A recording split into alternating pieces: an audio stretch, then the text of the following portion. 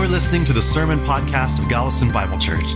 If you'd like to check out more resources or donate to this ministry, please visit galvestonbible.org. But mostly, from wherever you're listening, we hope that the Lord ministers to you through this week's message. 1 Timothy chapter 4, this letter was written by Paul for the purpose of instructing.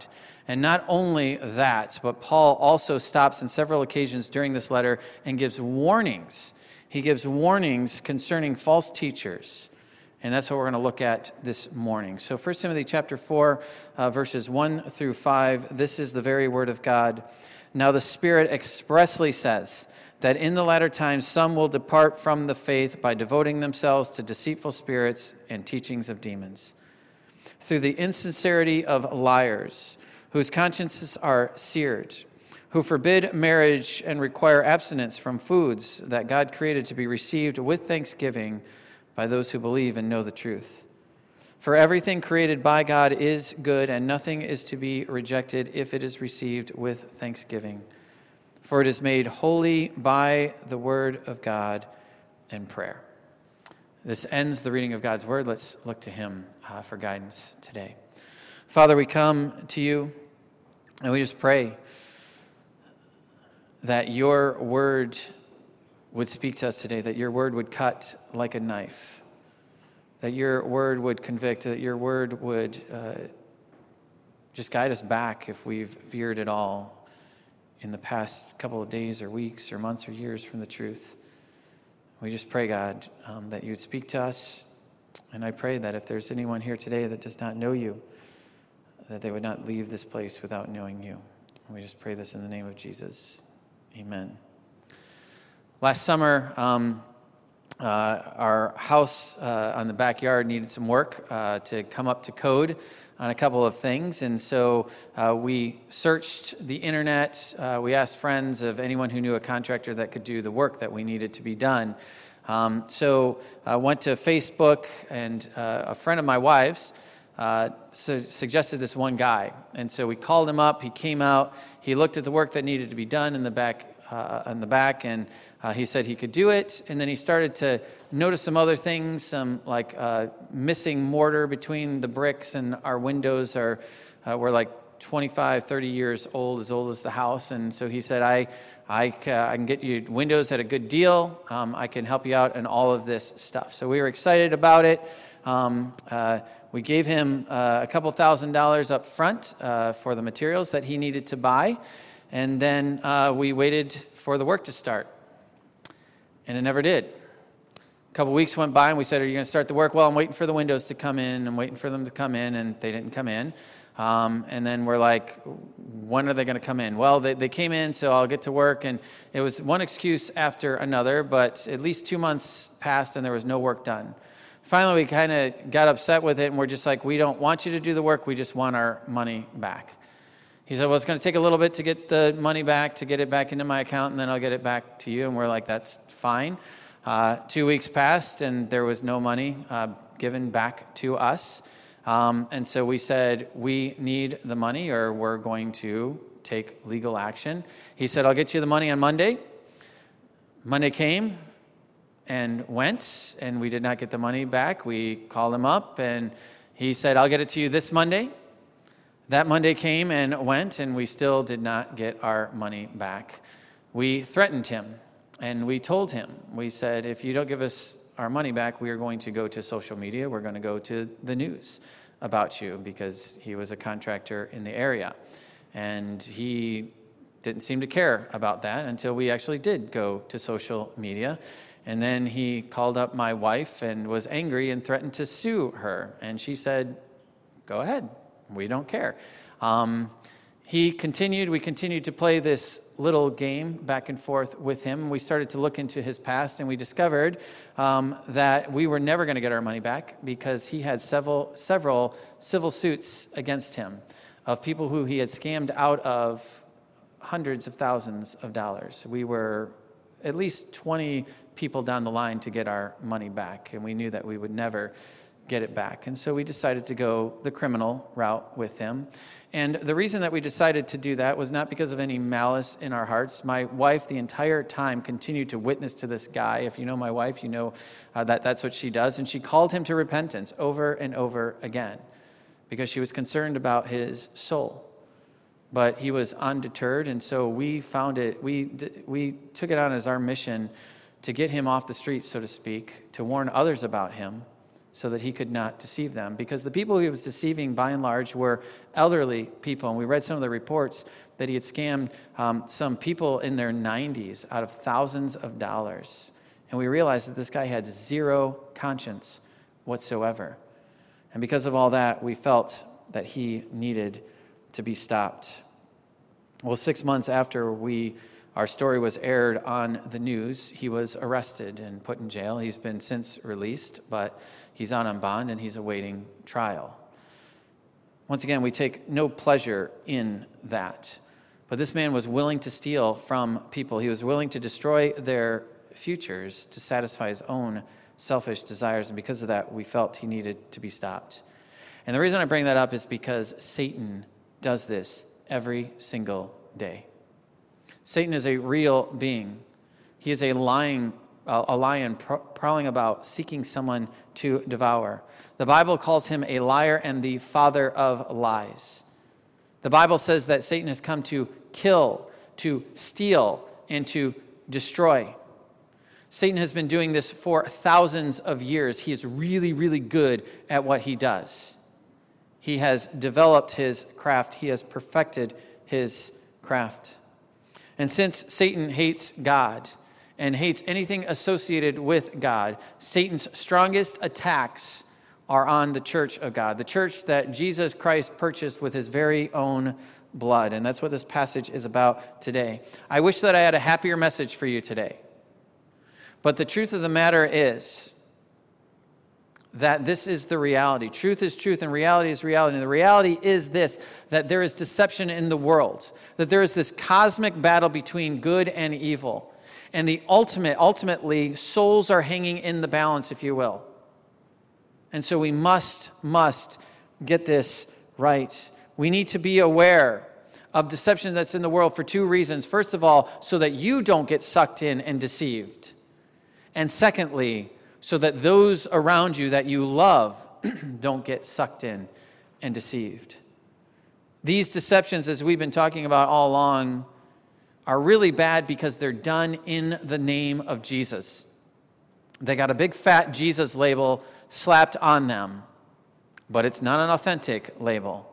It's not the real deal. And these people their consciences are seared. They can use the name of Jesus as long as it will bring them in money or followers. I used to watch a show called Pawn Stars where a camera crew would follow the life of this pawn shop, and people would bring in these artifacts from all over the United States and the world from all eras of time. I mean, some 2,000, 3,000 or more years old, and they would bring them in and they would be trying to sell them. And they would say, hey, where did you get it? Hey, I got it from this guy for this amount of money. I'm looking to sell it for a little bit more. And then they're like, well, how do you know it's real? And it's like, well, because the guy who sold it to me said that it is real. And then they would bring in their experts. And sometimes what would happen, sadly, is that the expert would look at it and then say, I hate to tell you this, but this is a forgery. This is not authentic. And here's why it's not authentic. And you could see their faces drop because they were duped, right? Sometimes out of hundreds or thousands of dollars. And what I want to say is it's serious when you lose money, but it's infinitely more serious when you lose your soul. And souls are at stake here. And here in this passage, Paul is writing to his dear friend Timothy, warning him of a coming apostasy. And he says this, that the Holy Spirit of God expressly says, which means listen to what I'm about to say, that in the later times, some will depart from the faith. Well, what are the later times?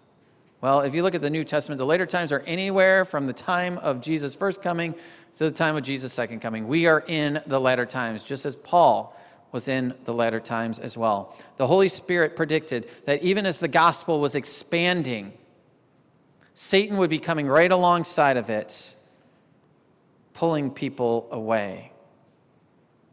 And followers, suppose followers of Jesus would fall away. Now, I want to be careful here. And I want to say that this does not imply that someone could be a true follower of Jesus and then fall away and then be damned forever. The rest of the Bible is clear that this cannot happen, that someone who is a true follower of Jesus will remain a true follower of Jesus because the Holy Spirit of God is holding on to them. The Father is holding on to them. The Son is holding on to them. These people that fall away would fall into the class of people that Jesus talks about in his parable in Matthew 13 about the seed that is sown on various types of ground. And there's two types of ground. There's the rocky ground, there's the thorny ground. That the seed falls and the plant grows up immediately and it looks like it has life, but it's got no root in it.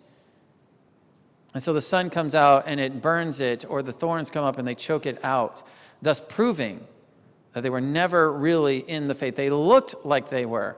They looked like they were a part of the people of God. But in the end, they were not. If that's not clear enough, 1 John 2:19 makes it a little bit more clear. When the Apostle John says this, they went out from us, but they were not of us. Why? For if they had been of us, they would have continued with us. But they went out that it might become plain that they all are not of us. They're not all of us. I know that they appeared to be. They were in the church. They were using the same lingo that we use. But in the end, they were not really of us. People in this passage that we're looking at in 1 Timothy fell away because they were deceived. And Jesus made it clear that his followers could never ultimately be deceived in the end. It doesn't mean that we can't be deceived from day to day, but ultimately we will not be deceived in such a way that we fall away. In fact, in Matthew 24:24, Jesus said this, "For false Christs and false prophets will arise and perform great signs and wonders, so as to lead astray, if possible, even the elect."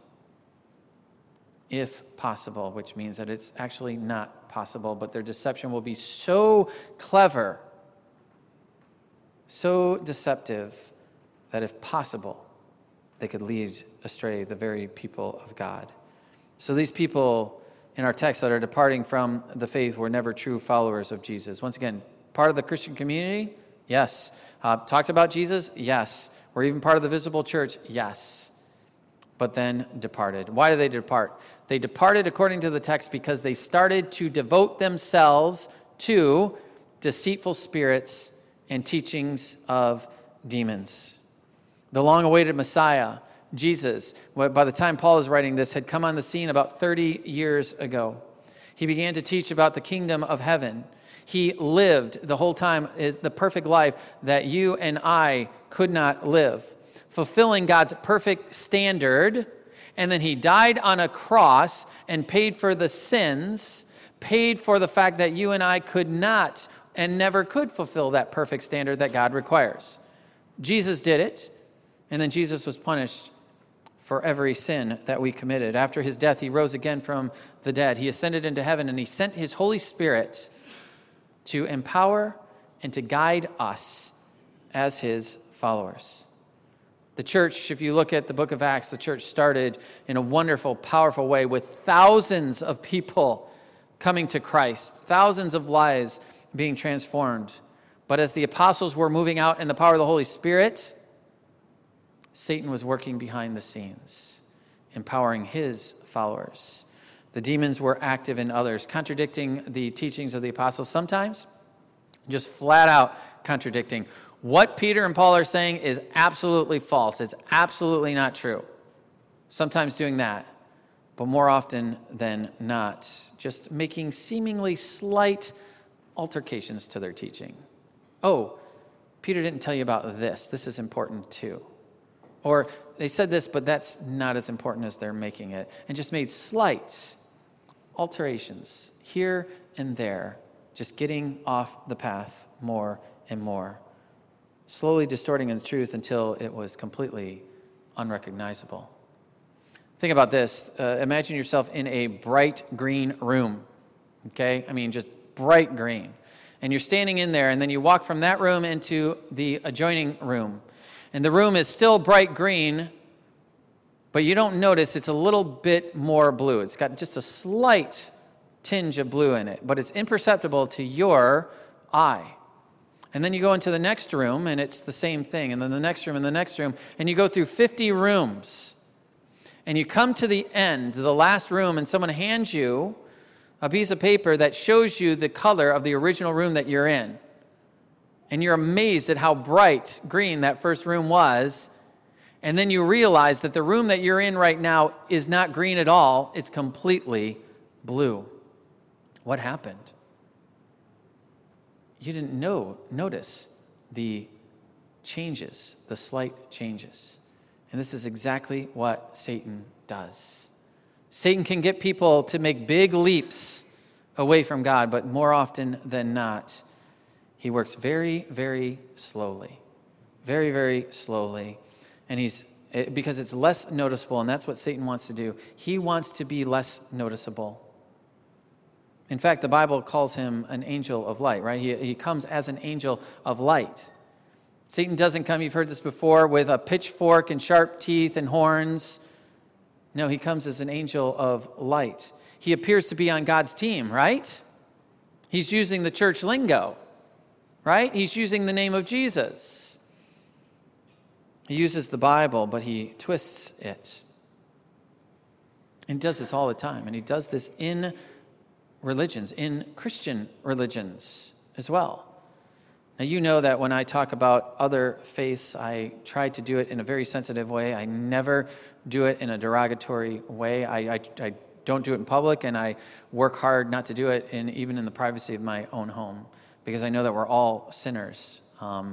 But I was thinking about a couple of organizations that have departed, some slowly and some drastically, from the faith. I was thinking about even the Roman Catholic Church.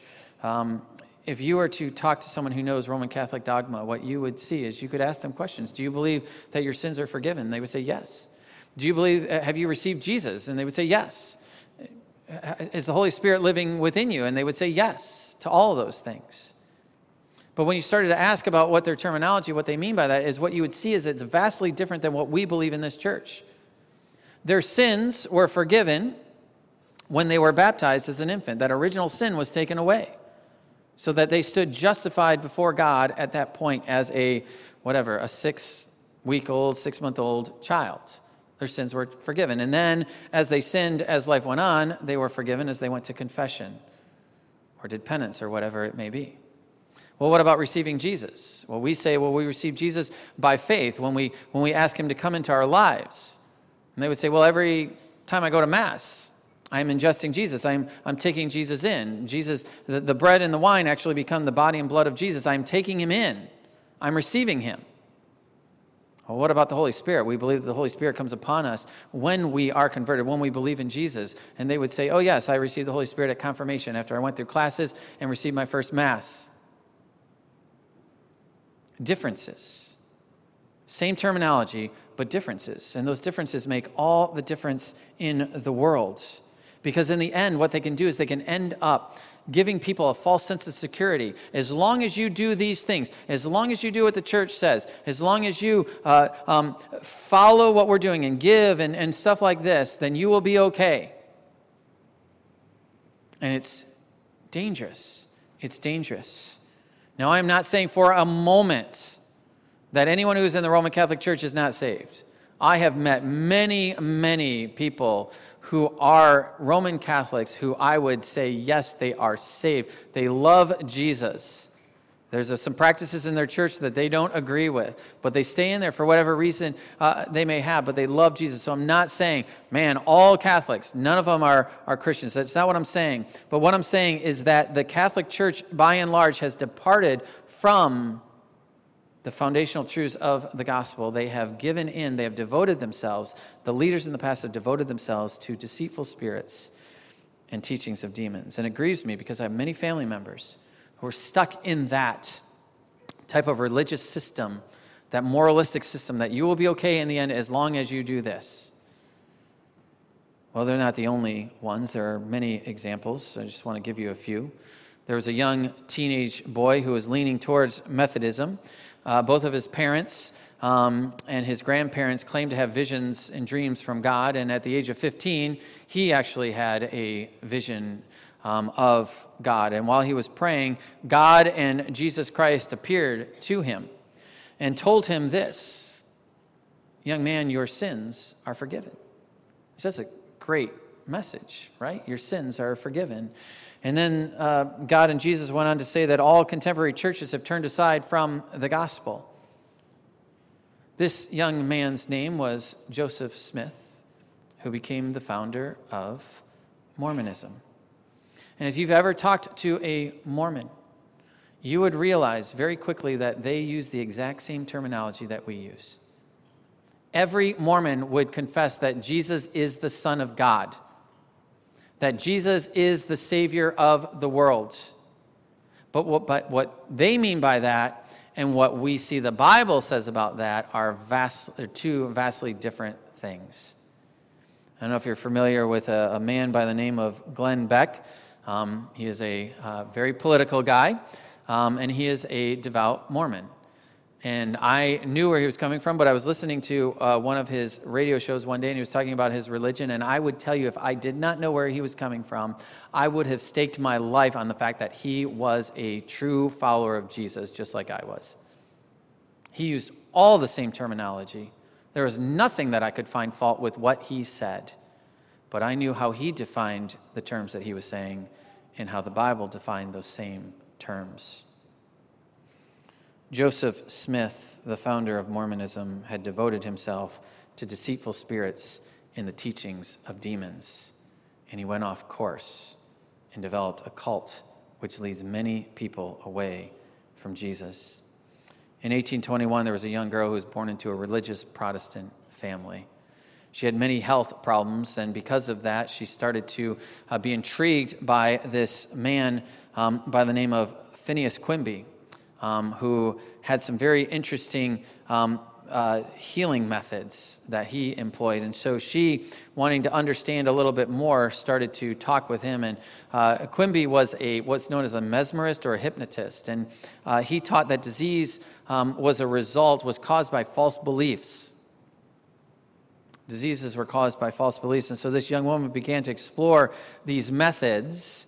She bought into them, and then she eventually wrote a book entitled Science and Health with Keys to the Scriptures. This woman was Mary Baker Eddy, the founder of Christian Science.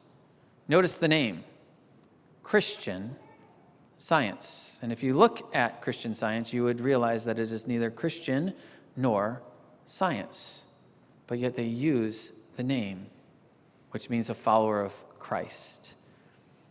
Mary Baker Eddy devoted herself to deceitful spirits and the teachings of demons. One more, in 1869, there's a young man born into a Baptist family in Missouri by the name of Joseph Rutherford. In 1894, he purchased the first 3 volumes of a man by the name of Charles Taze Russell's Bible study series. Rutherford was impressed by Russell and his teaching and his devotion to what he believed. Later on, Rutherford was baptized at 12 years later, and he and his wife began Bible studies in the church as well. On January 6, 1917, Rutherford was elected president of the Watchtower Society and actually became the official founder of the Jehovah's Witnesses. Rutherford had departed from the Christian faith because he devoted himself to deceitful spirits and the teachings of demons. Now, I mentioned this short list of people, and there are many more, because all came from Christian or very religious backgrounds, but were deceived and paid attention to deceitful spirits and teachings of demons.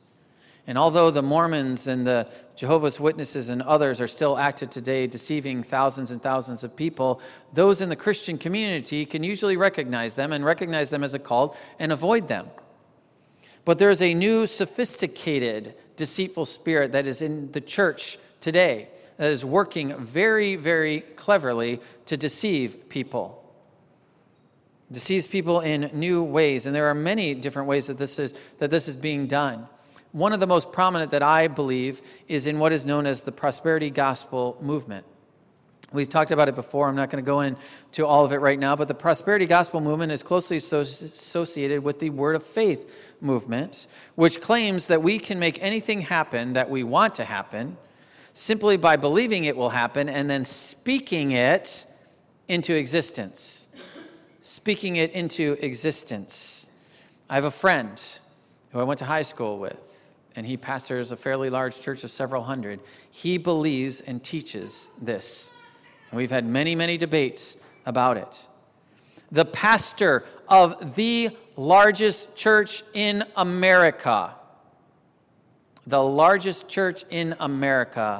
believes and teaches this stuff as well. In fact, he wrote a book entitled The Power of I Am. And you think, my mind, as soon as I read that title, I'm thinking, the great I am, right? When Moses was talking, when God was talking with Moses and he said, who do I say sent me? And God says, tell him I am, the great I am. But that's not what this author is talking about. The I am that he is talking about is the power of positive confession here. So what you say is this: if you feel like you're getting old and your body doesn't work like it used to, you don't say, man, I'm getting old. You say, I am getting younger. If you're starting to lose your hair, you say, I am keeping all of my hair. It's the power of positive confession, because what you confess with your mouth becomes your reality. So if you come up to me and you say, how are you feeling? I'm like, I'm a little bit sick today. What I've done is I've cursed myself, and I'm not going to get better, because that's what I'm confessing that, and that becomes my reality. The diagnosis is cancer, and so all you need to say is, I am cancer-free. And it will actually become a reality for you. Sadly, this teaching is also in Galveston. I know people who teach this all the time. The thinking goes like this: since God has creative power in his words, then we as his children also have creative power in our words. What did God do? He said, let there be light, and what happened? There was light. If I'm one of his children, then I have the same power to do that. I have that creative power with my words.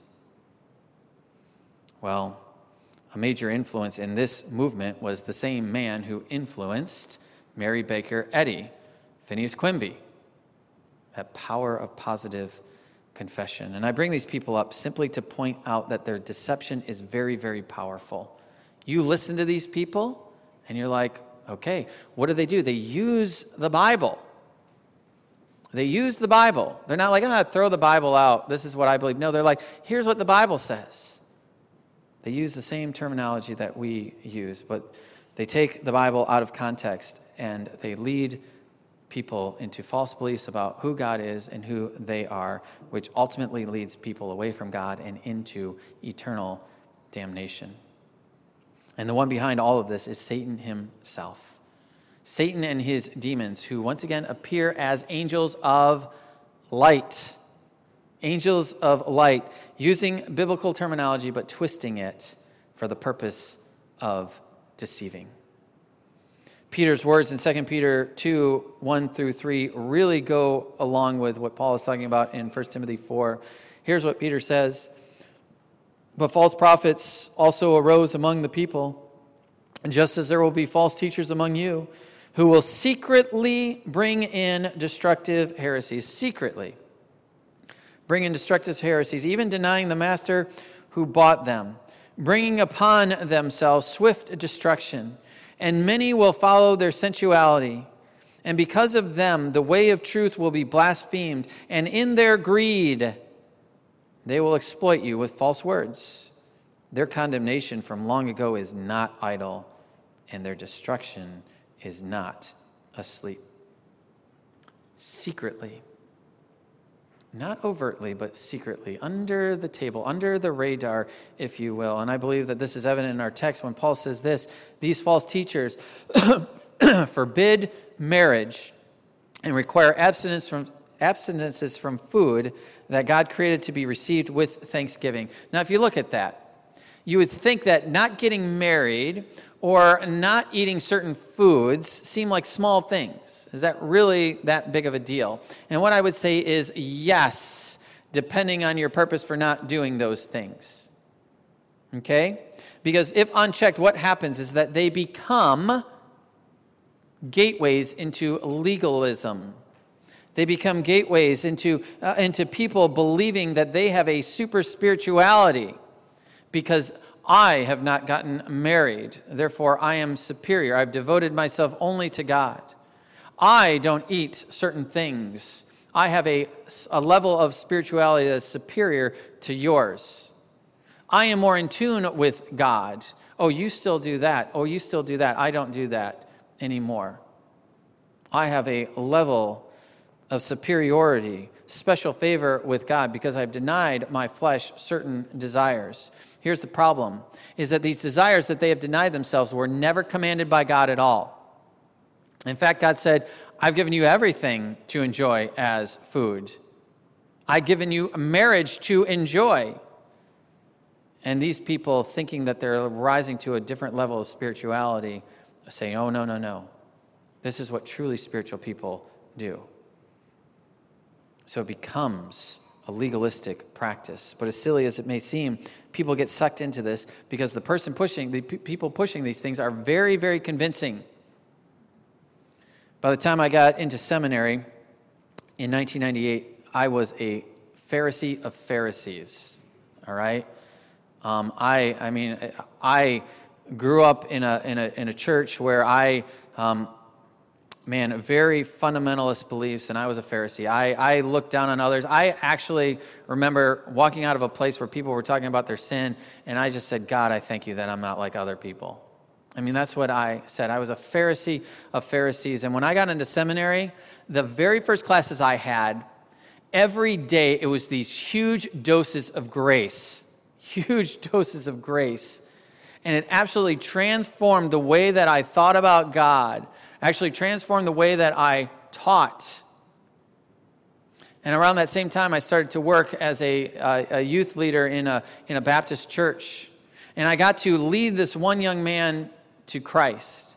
And it was awesome. We spent hours and hours together. We would go to Jack in the Box and eat Jumbo Jacks and drink Mountain Dew, and we would just talk about God. And he would ask me questions, and I would answer the questions. And I was pouring into him grace, grace, grace, grace.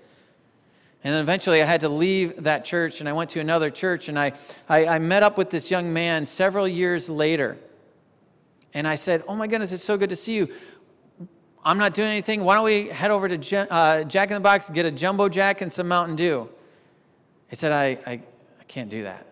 I'm like, why? And if he would have said to me, I'm trying to eat healthier, and that's just not healthy, I would have been like, I gotcha. I see. I put on a few pounds. I agree with you. But that's not what he said. He said, I don't drink, I don't ingest caffeine anymore because it's wrong. I said, who told you that it was wrong?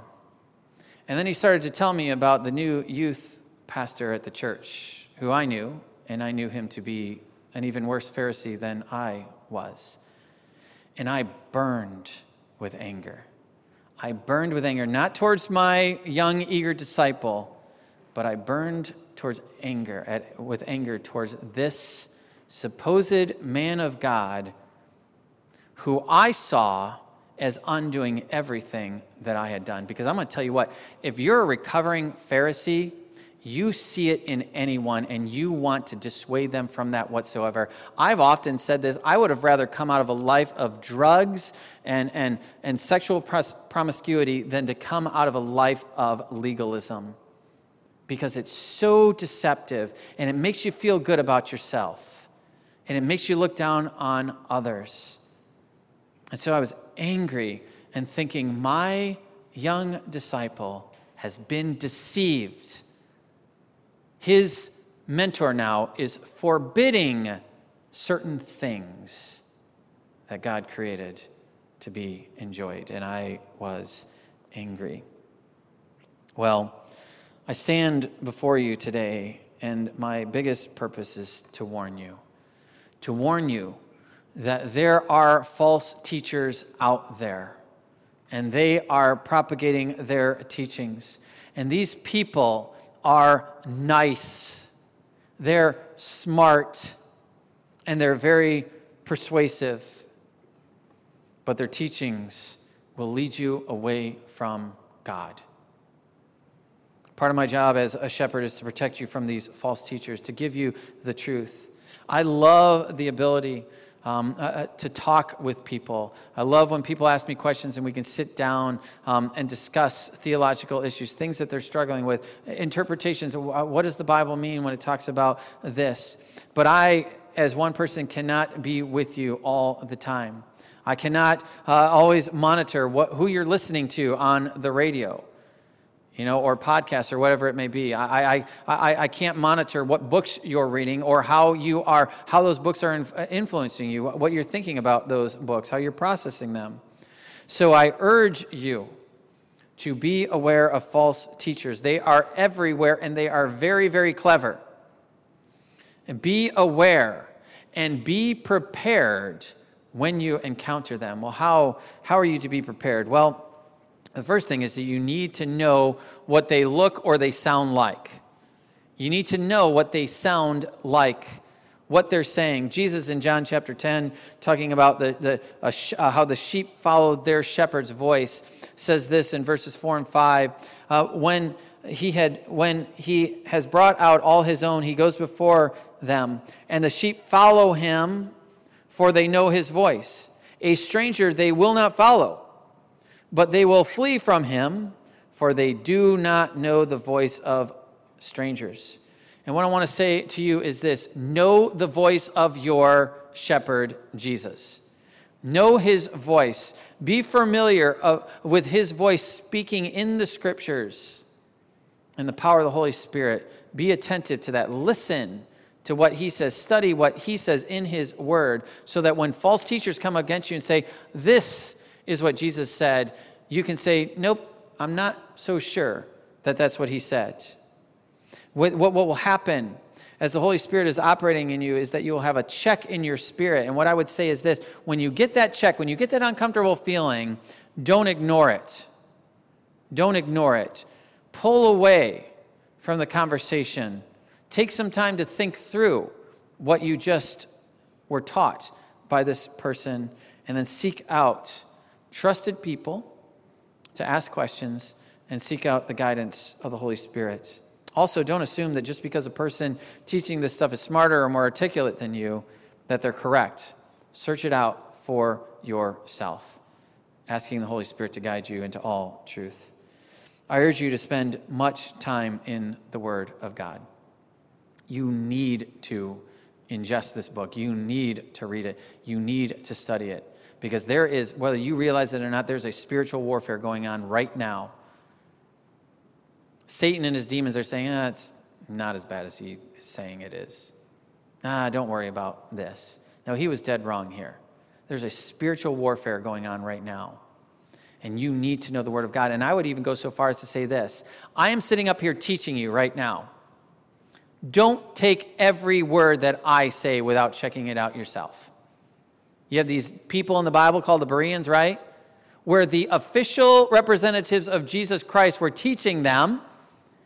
And what did they say? Okay, we're going to go home and see if that's actually what the scriptures say. And that's what I would encourage you to do today as well.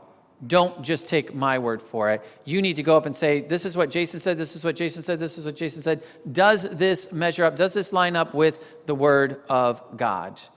And if it doesn't, then you throw it to the side and you come and you talk to me and you say, this is what you said. I don't know if this is actually the truth.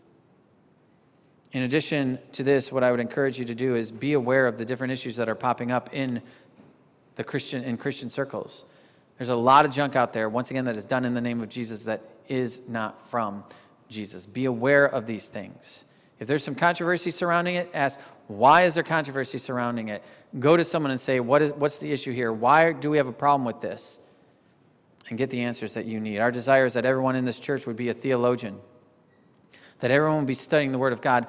We know that there's different intellectual abilities in this church, but we believe that everyone has the ability to discern between truth and falsehood. Everyone who is a Christian, because the Holy Spirit of God is living and operating in you. And we do this for the purity of the gospel, so that the truth of the gospel is preserved. Because once again, if we veer off just a little bit here, and a little bit here, and a little bit here, 10, 20 years down the road, the Christian faith is not going to be recognizable. And the truths that we once preached will no longer be those truths, and will no longer have any power to save people whatsoever. So I would encourage you to be diligent.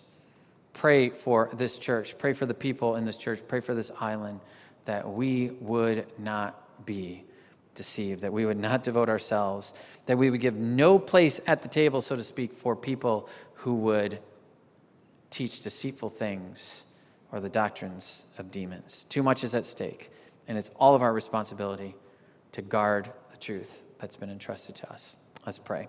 Father, we thank you for your word. Lord, we pray that we would tremble at it. Pray that we would not take it lightly, that we would not say, this won't happen here, or this won't happen to me, but that we would be diligent to study the truths of your word, to be very, very discerning when we see falsehood popping up, Lord, something that would lead people away from you. So, Lord, I just pray that you would protect your church. We know that you will, because you love your church. And we pray that many more people would come into your church as your true followers. And we pray this in the name of Jesus. Amen.